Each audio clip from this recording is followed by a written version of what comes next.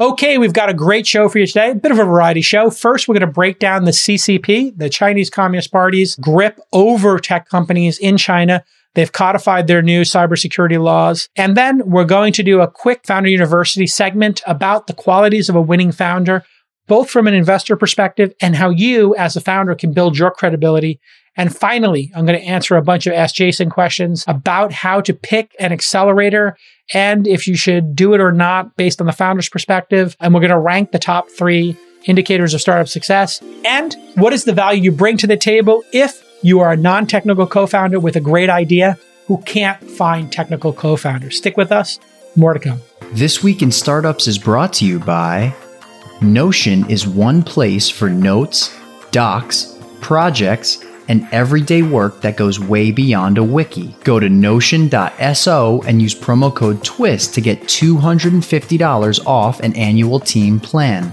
Indochino makes custom-fitted suits, shirts, and casual wear at affordable prices. Shop for your next best look or book a virtual style consultation at Indochino.com. Right now, you can get $50 off any purchase of $399 or more by using code TWIST at checkout. And Bubble empowers people to design and launch their own apps, marketplaces, or tools without needing coding skills or pricey engineers. The first 500 listeners will get 1 month free on any of Bubble's paid plans, from $29 a month up to $529 a month at bubble.io/twist. All right, the Chinese Communist Party, the CCP, is officially cracking down on Chinese companies going public in the United States. This Saturday, China officially issued new rules to halt foreign IPOs and maintain control of their largest tech companies. China's internet regulator, the Cyberspace Administration of China, what a name, cyberspace. I think they need a new name for this.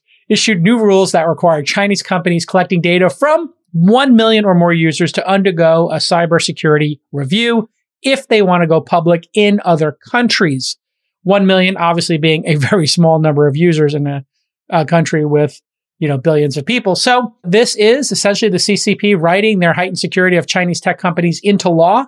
They've codified this law now, and the Wall Street Journal reported that in March of 2021, just a couple of months ago, TikTok's parent company ByteDance put its US Hong Kong IPO on hold after Chinese officials told them to focus on addressing these data security risks. Now, are they actually concerned about users' data, or the cynic in me likes to think they like to plug in those data sets and pipes into the central government's database? That's what I think is actually going on here. I think the risk is that they don't have the data. I don't think the Chinese government cares if people are being tracked and their location and their likes and their email addresses. I think they care if they have access to the data. So this is just framed and named in a way that I think is totally insincere, but that's just my personal conspiracy theory. I don't have any data to support my guess or theory.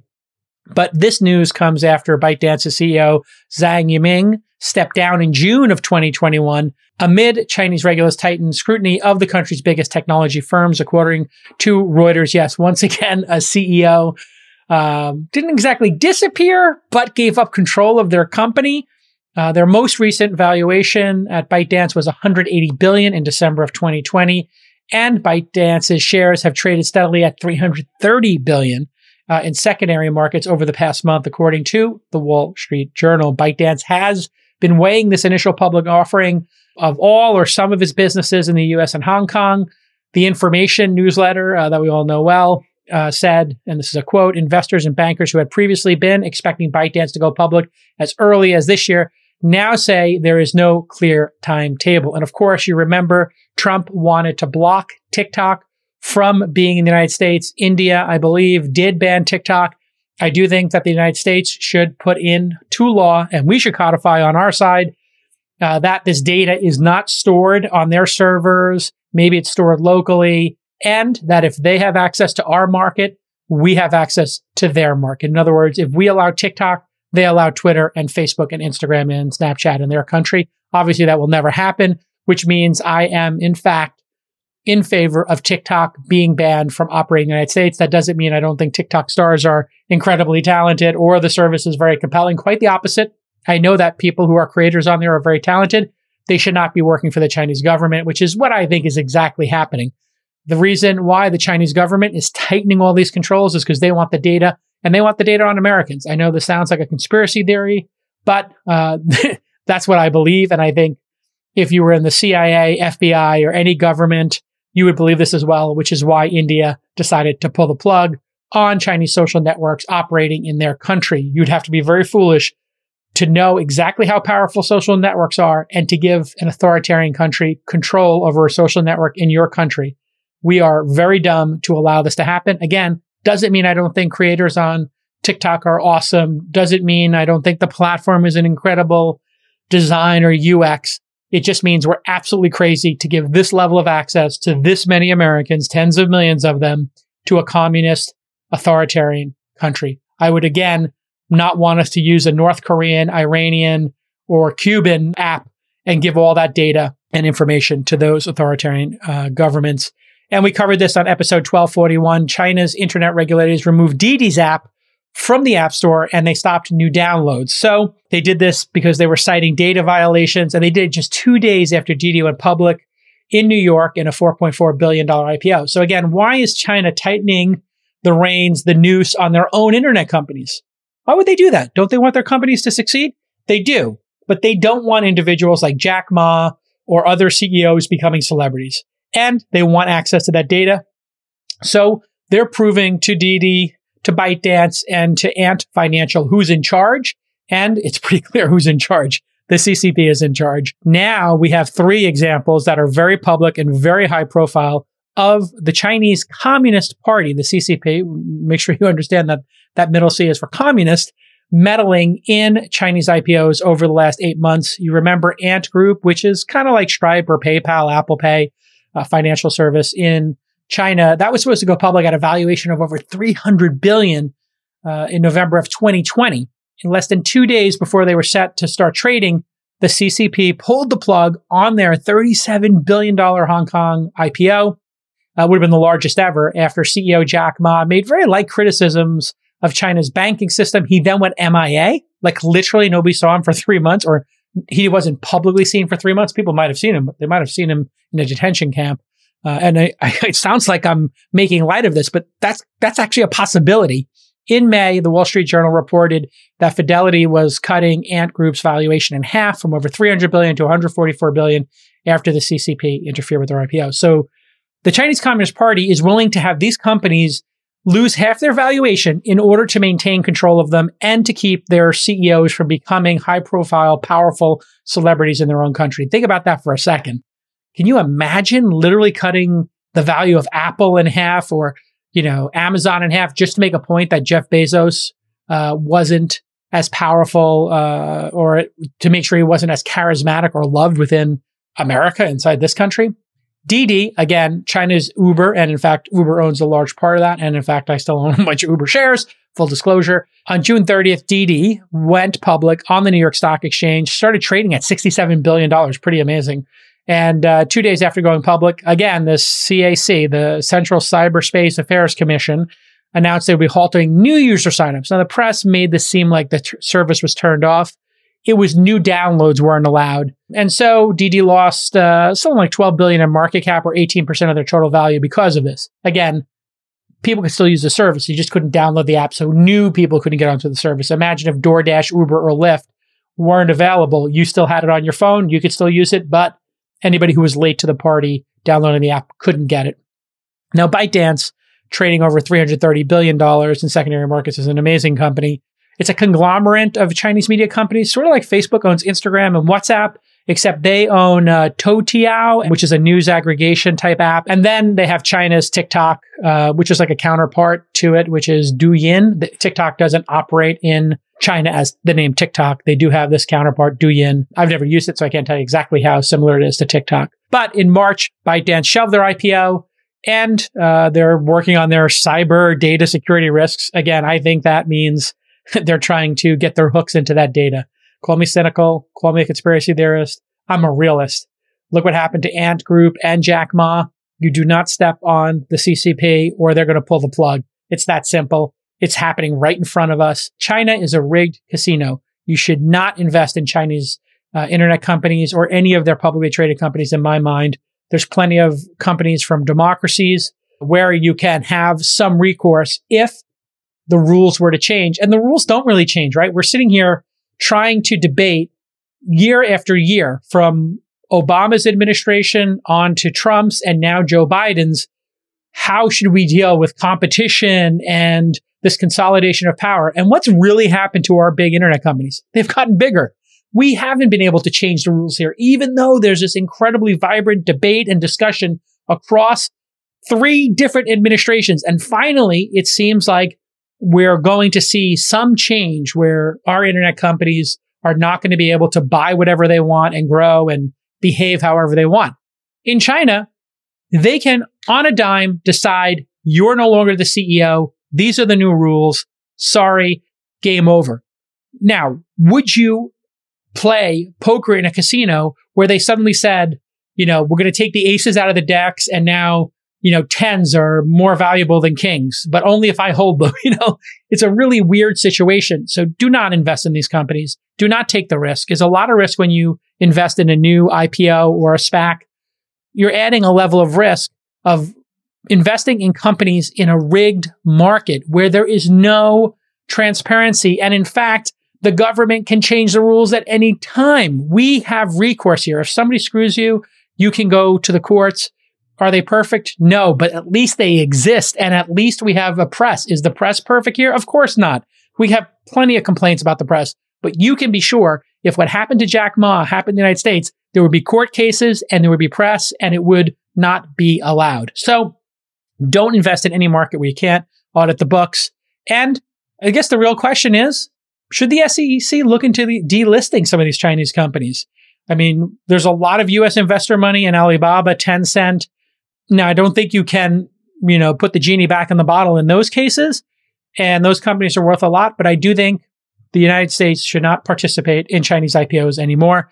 That's my feeling. If you disagree, you can mention me on Twitter @Jason and explain to me why I'm wrong. Okay, let's go on with the show. Teams today need a central hub for their information and work more than ever, especially in a world of remote work. That's where Notion comes in. It's one place for notes, documents, projects, and everyday work that goes way beyond a wiki. When we went fully remote in March of 2020 here at Launch and This Week in Startups, Notion became our internal knowledge bank. I'm literally in Notion right now because everything to do with the podcast This Week in Startups is in Notion. I can go in there and see which guests are coming up, my show notes for the research my team has done, as well as all the advertisers and their ad copy. Notion is the one place where every team, from engineering to sales to product, they can all work together seamlessly and integrate with over 500 apps, including Google and Slack. And those integrations are amazing. You can collaborate in real time. You can tailor the workflows to your needs. Hundreds of thousands of teams worldwide are already delighted with their employees using Notion because it captures all that knowledge. You want to move your company to a written culture. If something is important, write it down, go on Notion, create a page. It's amazing for organizations. So here's your call to action. Go to notion.so and use the promo code TWIST to get $250 off the annual team plan. That's multiple months for free for you and your growing team. Notion.so. Notion.so, and use that promo code TWIST to get $250 off at checkout. You're going to love it. All right, next up, I wanted to talk a little bit about the qualities of selecting a winning founder. If you are an angel investor or you're an employee thinking, should I go to work for these people? And a lot of you have been asking me, how do I spot a winning founder? I get this question a lot. People seem to think that I'm really good at picking founders.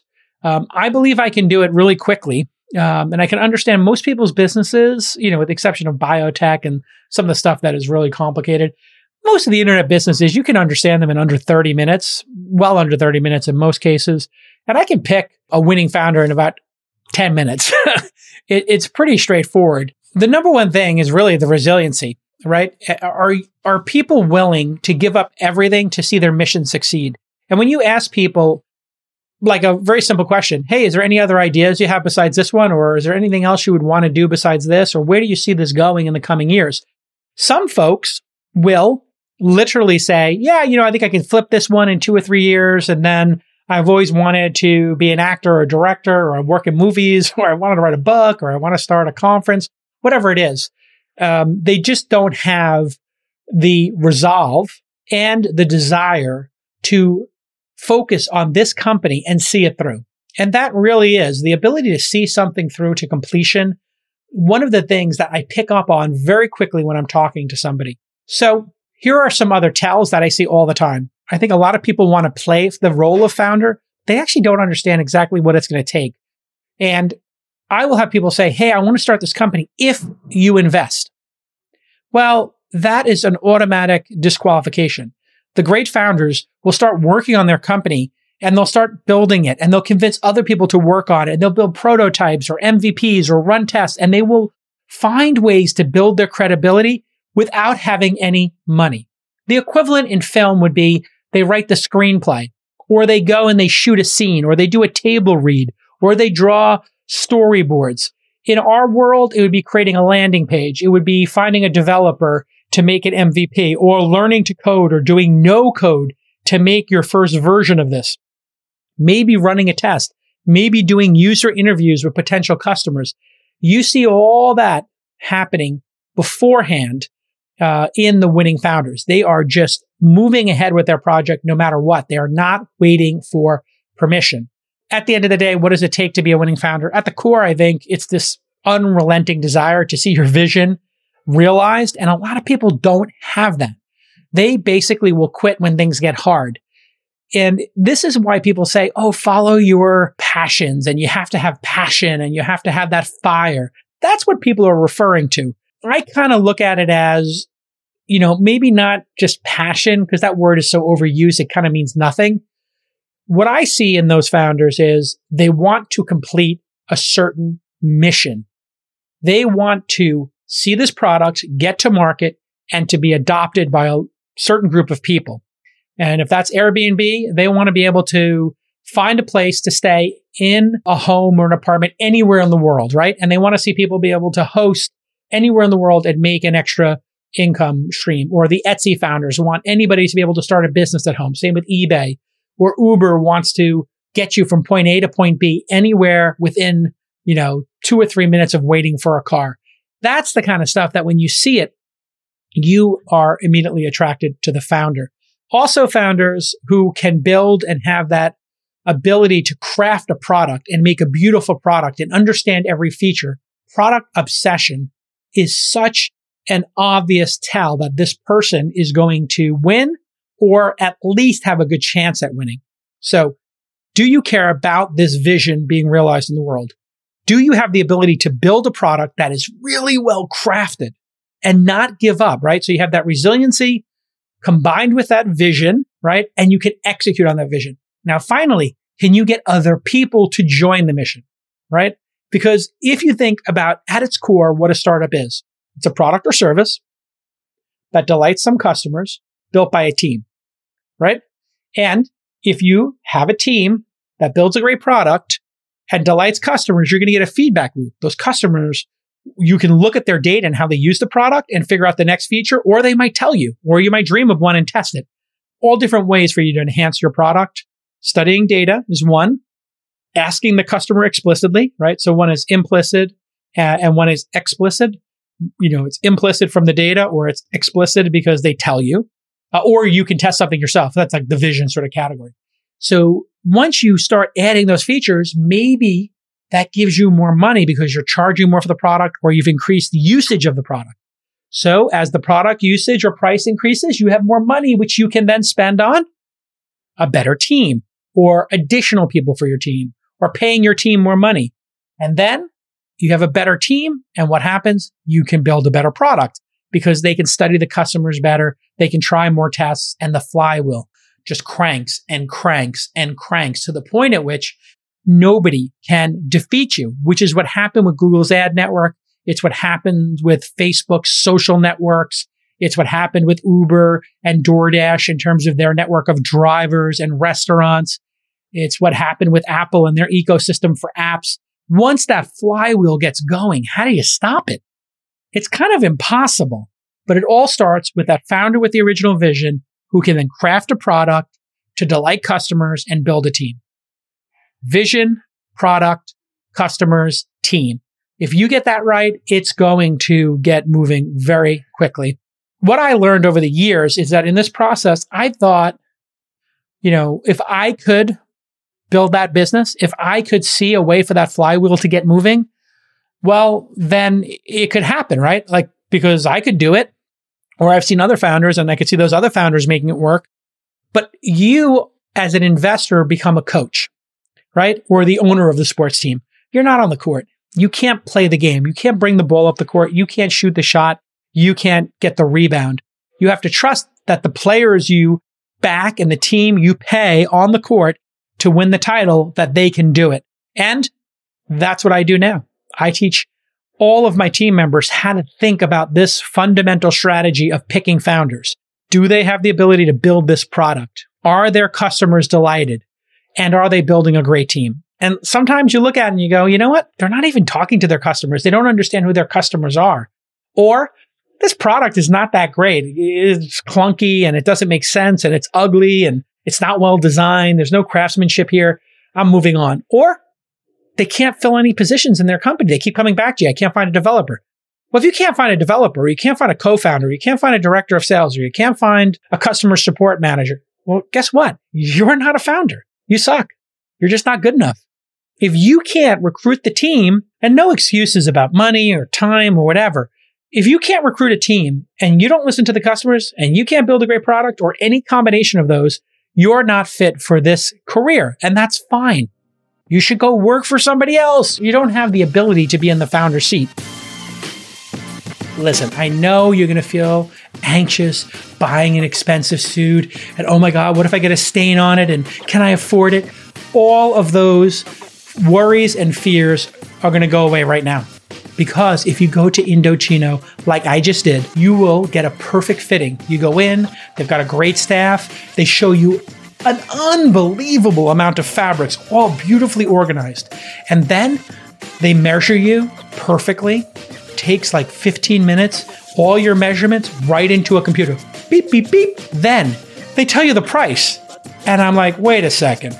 Is that the price for one suit? Or that's just for the pants, or that's just for the vest, or just for the jacket? Like, no, that's the whole price, J-Cal. I was like, that's impossible, because $399 for an incredible suit with all of this intricate choices. You can pick the monogram, the lapel, the linings. They make your suit perfect. Indochino is now open at select Nordstrom stores, giving you even more ways to get a great fitting for your personalized clothing. And you can find your nearest location at Indochino.com. Indochino.com. Indochino.com. Use the promo code TWIST, and they're going to give you $50 off any purchase of $3.99 or more just by using TWIST. Again, Indochino.com. Use the promo code TWIST. It's a really, really great experience. So, I'm curious what you think in terms of when you look at founders and what you like to bet on. Some people like to ask me introverts, extroverts. Some people technical, non-technical. None of that really matters, because I've seen introverts and extroverts both be able to understand customers well and recruit well and build great products. I don't think that's an introvert-extrovert thing. And I've seen technical founders be able to recruit and build great product. I've seen non-technical founders be able to do the same. I don't think it has to do with the personality traits that a lot of people like to project into them, the Myers-Briggs or any other astrology-based personality testing that you love. I don't think you have to be that complicated. Is this product crafted well? Can they recruit great people on their team? Even if it's just one person, if it's a co-founder. When I recruited Brian Alvey to be the co-founder of Weblogs Inc., people were like, oh, Brian Alvey is really smart and he's built multiple content management systems. And then when we recruited Peter Rojas, people said, oh, he was the guy who created Gizmodo and now he's doing Engadget. Credibility went up. And then Peter recruited Ryan Block. And then I recruited Sean Gold, who had worked at MySpace, to help us with sales. All of a sudden, there was this momentum of my ability, which I think was kind of my skill set in that company I started, Weblogs Inc. with Brian Alvey.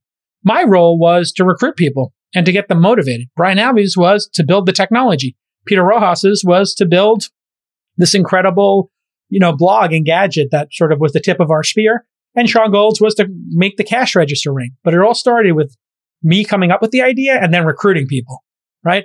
And that really is one of the great ways to win. Sometimes you could have someone like Brian Alvey start the company because they're great at technology. That happens all the time. Larry and Sergey come to mind, great technologists, or Elon. And then other times you have people who are great recruiters. And then sometimes you have people who are great sales executives. And a great sales executive can come in and get a company going just because of their sheer force of will and their ability to sell the vision.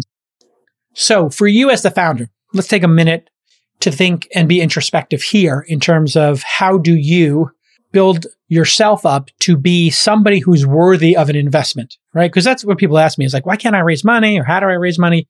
Well, we are all in a credibility race. And how do you build credibility? Well, I just told you what I'm looking for. Other investors might have other things that signal credibility. Oh, you went to Stanford or Harvard, or you come out of Google or Facebook or Uber. You worked at one of those places. Those are legitimate credentials, I guess. You scored high on your SATs. Therefore, it got you the ability to get into a great school, and it's competitive to get into that school, and you completed your degree. All of that, I guess, is some sort of credibility. For me, the credibility comes from your ability to build a great product, recruit great people, and understand those customers. So if you break that down, the ability to talk about your roadmap for your product and to design it and talk about why these different features exist, and I would call that being like the product maven, that will raise your credibility. If you really understand your product, then if you really understand your customers and not the TAM, there's $1 trillion spent on food. That's not the TAM we're talking about. When DoorDash comes in and says, we are going to be in these 6 markets, and we're going to start with these 6 markets in this order because they have this many restaurants, and these are the restaurants we're going after. The bottom-up TAM that I talk about a lot in our accelerator, where you're not saying top-down how much food is eaten in the United States or how many restaurants there are. No, we're talking very specifically about food that's delivered. Well, that takes out the Michelin-starred restaurants, and it also takes out fast food, which hasn't participated in delivery. Who's left? Okay, you've got a range of businesses. Okay, why would they consider doing delivery? Okay, well, some of them are already doing it, so you don't have to win them over. Who are you trying to win over? You're trying to win over another set of restaurants that are very popular, but that they're so popular they don't even bother with delivery. Okay, how do you make a restaurant that's sold out decide to create a delivery arm? Okay, you got to make it brain dead simple and easy for them and not screw up their main business. The way I'm describing this to you is how it was pitched to me by various DoorDash-like companies. And you just have this moment when they're talking, like they actually understand who their ideal customer is. And they understand how many there are. And they understand how many deliveries they could do and how much they would use the service and what percentage of the revenue they would allow them to take. All that specific knowledge about the customer or that specific knowledge about the product will let you build your credibility over time. And as you answer questions crisply with investors about your product roadmap and the product you're building and the customers, they're going to be able to tell that you're answering very specifically about your customers, not generally. And you have a very specific roadmap and a go-to market strategy. And you're not being apologetic about your business. You're unapologetic. You're saying, hey, listen, we have 4 customers, and here's how they're using the product. This customer is not really using it. This one is paying a lot for it, but they don't actually get tons of value. But these 2 are getting the most value, and here's the value they're getting. And when I talked to them last week, these are the features they asked us to add to the product. Those are the people that when you're talking to them, a light goes off as an investor. Oh, this person really understands their customer, therefore I can give them money. You want to be one of those. And when a founder gets asked, hey, what was your revenue for the last 3 months? And they don't give 3 numbers, they just start talking and they start filibustering and making a bunch of excuses before they've even answered the question. Man, you're doing it wrong. Just answer the questions very specifically for those investors so they can ask you the next question. So it's incredibly hard to be a founder. 80% of startups fail. And you have to really start thinking about it. Do you have what it takes? And are you prepared to go on this journey? To go on this journey and to have what it takes means this company and this product has to have some relevance to you. You have to want to see this company succeed Because if you don't have a very specific axe to grind and, some, real burning desire to take this company all the way, you're going to give up. You're going to get distracted and do something else. You're going to quit. And that's what investors know. We know how hard it is to do a startup, and it takes a decade or more, and we know you're going to give up. Therefore, if we don't think that you're really in it for the right reasons and you have that resolve, that resiliency, it's a non-starter. Doesn't matter how good the idea is, doesn't matter how good the product is, or even if you can recruit people. If you're not motivated, that's kind of a non-starter. So make sure you pick something that is really something that you will go to work on 100 hours a week for 500 weeks. Think about that. 100 hours, 500 weeks. That's a lot of work. Make sure that you're signing up for something that you really care about. And then make sure you're executing at a very high level. You understand those customers. So product and customers.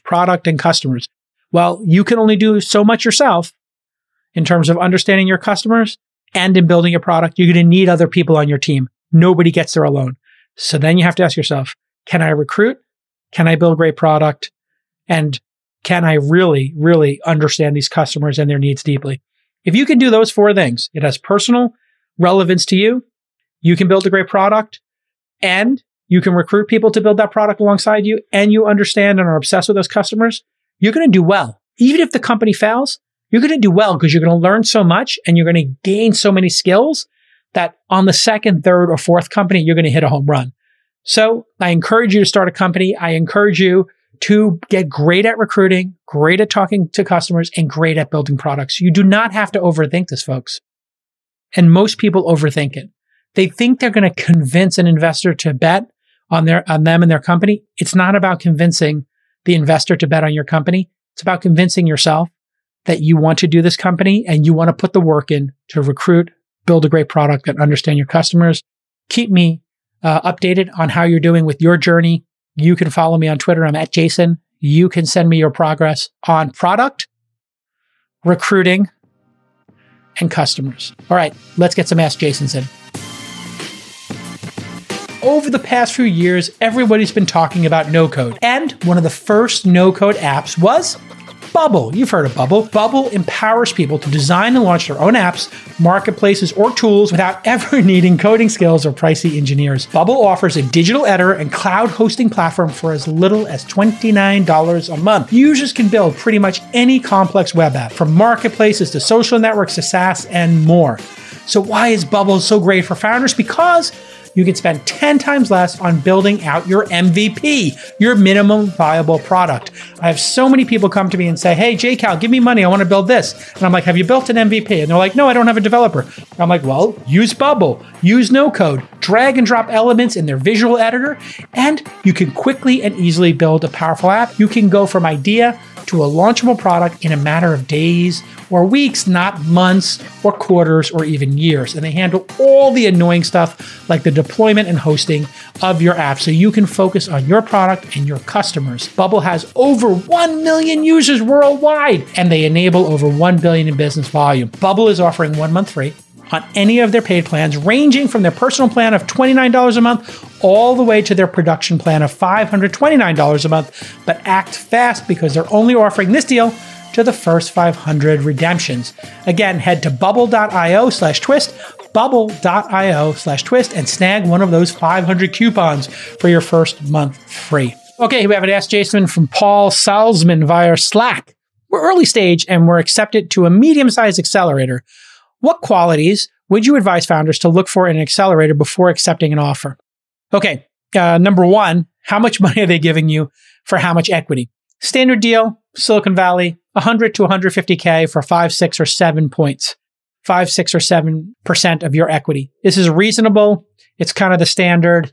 All you have to ask yourself is, if I were to sell that 100K in equity for 2 or 3 points, would this accelerator, the remaining 3 or 4 points you give them in kind, the money you get, the equity you give them for running their program, did they make the company, let's call it 4% more valuable?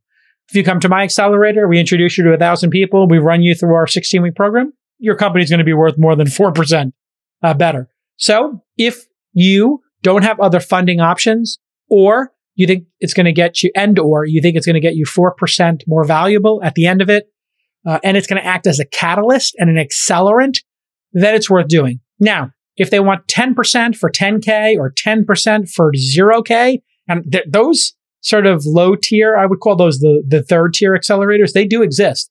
They want a ton of equity, and they really are just giving you advice, which is probably not worth that much.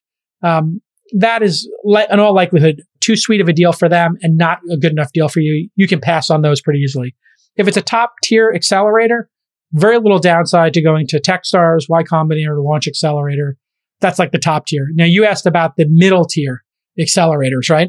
A medium-sized mid-tier accelerator, if you can't raise money any other way, and the founders of that accelerator who you're going to be interacting with have had some success in life, maybe. Yeah, I could say definitely a maybe. But you want to make sure how much money they're going to give you, for what amount of equity. If it's reasonable, great, but they're not going to follow on. Accelerators don't have a big checkbook.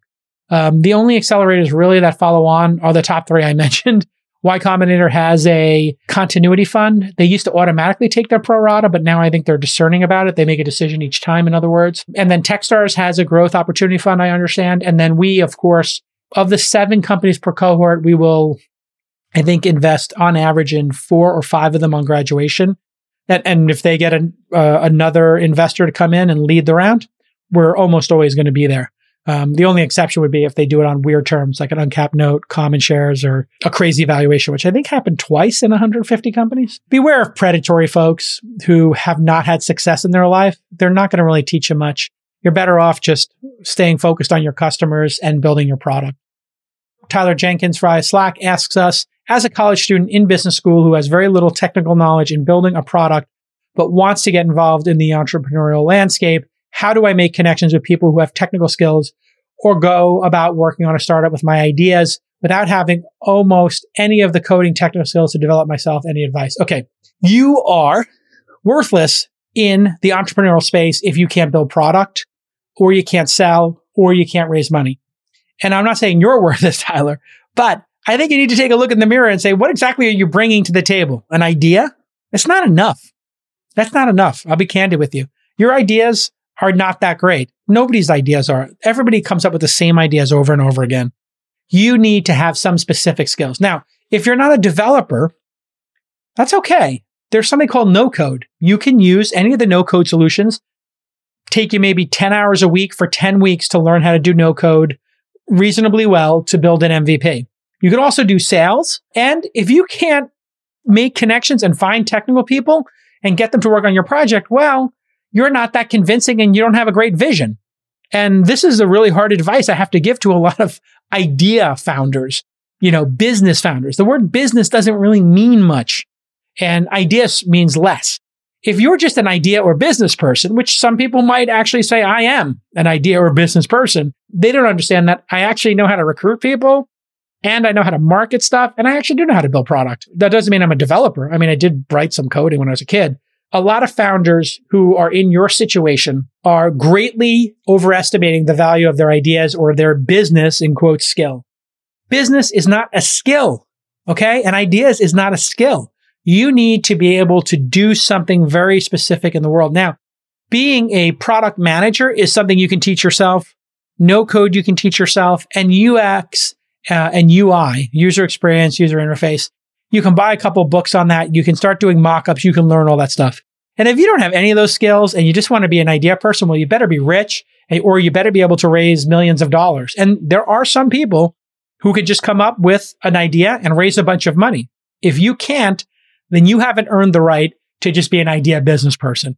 You need to actually add some skills. And if you're not willing to put 100 hours or 200 hours into adding one of the skills I mentioned, no code scripting and building MVPs, being able to raise money, that is a skill, or UX, UI. If you can't add one of these skills, you probably shouldn't be a founder. All right, Jacob by email says, if you had to rank these 3 signals as most to least important for a startup success, how would you rank them? A beautiful world-class design product app, like Calm. 2, customers that love the product, good example, Uber. Or a massive market size, good example, Stripe. Okay, it's an interesting question and framing that I have to rank them. And just looking at each one, well, a beautiful world-class designed product without a massive market is a niche product. Now, niche products are not bad. Those could be businesses worth $10 to $100 million. That's real and valid in the world. It might not fit the criteria for venture backing because it's too small. I'm talking about the enterprise value of 10 million to 100 million, which would then imply a revenue of 1 million to 10 million. So let's put that aside.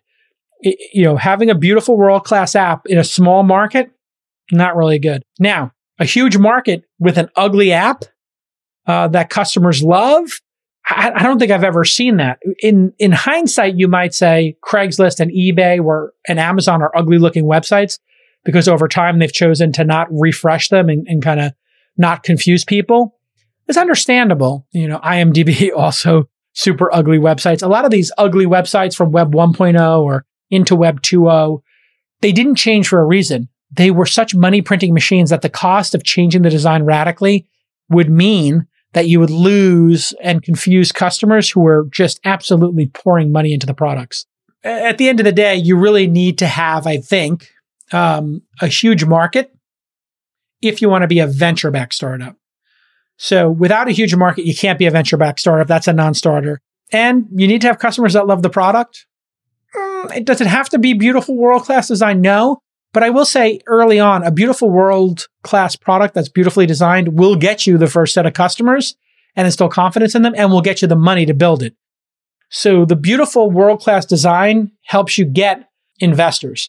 If you get those investors and you have beautiful world-class design, you have the money to spend on marketing your product and getting more customers.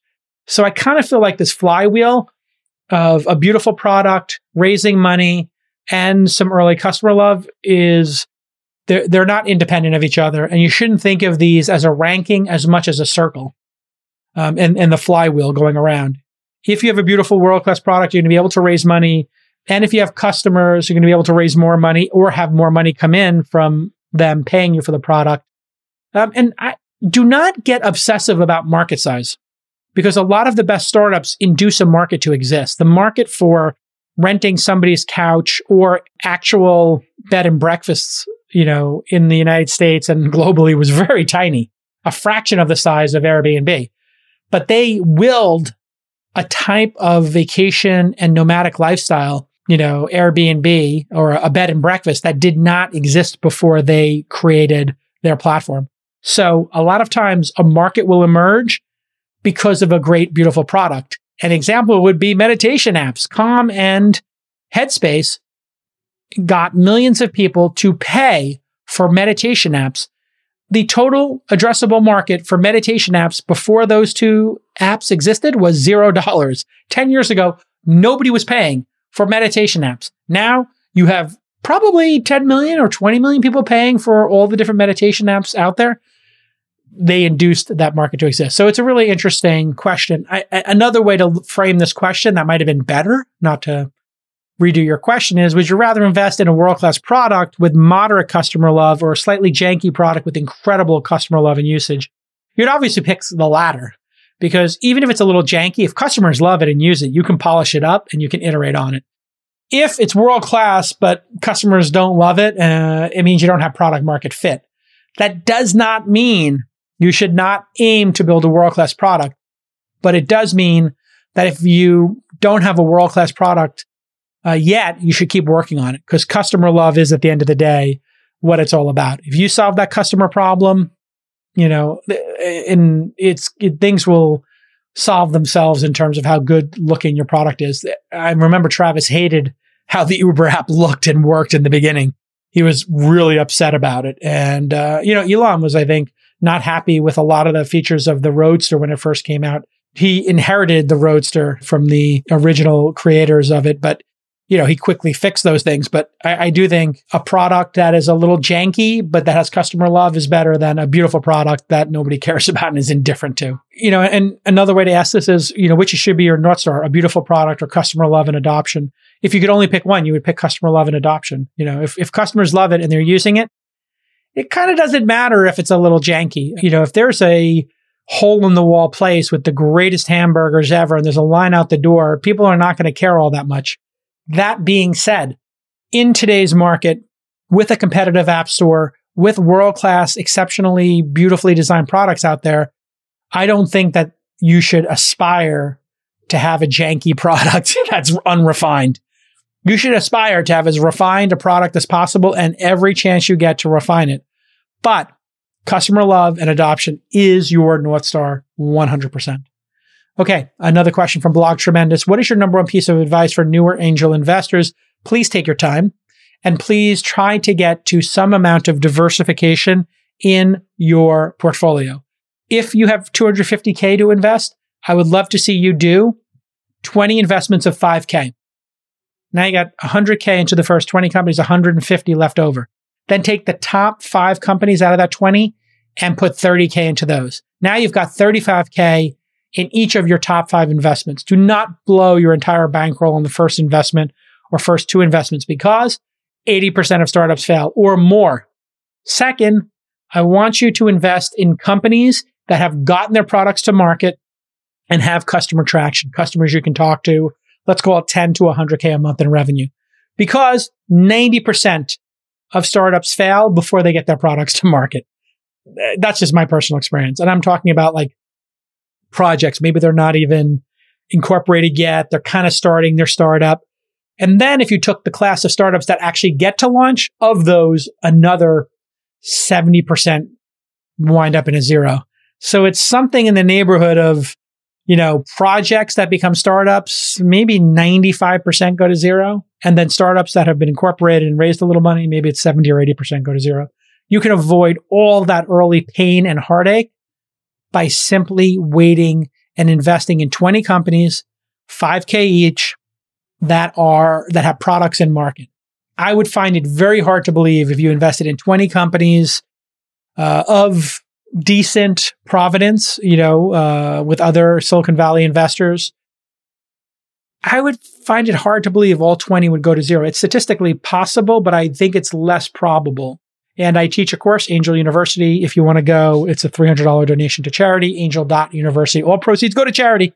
Sometimes we discount it. But yeah, just go angel.university if you're an accredited or an unaccredited investor and sign up. I teach it every quarter. And we usually have 300, 400, 500 people come to each class. And it's on Zoom for, I think it's 4 hours now.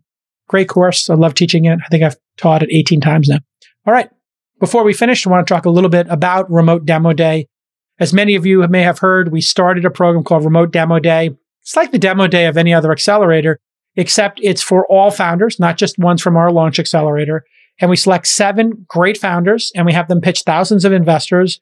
Hundreds of those investors come live. Thousands watch the replay. And it's all fully remote. If you've got a Zoom connection and a camera and you have a startup that has a product in market, maybe a little bit of traction, you qualify.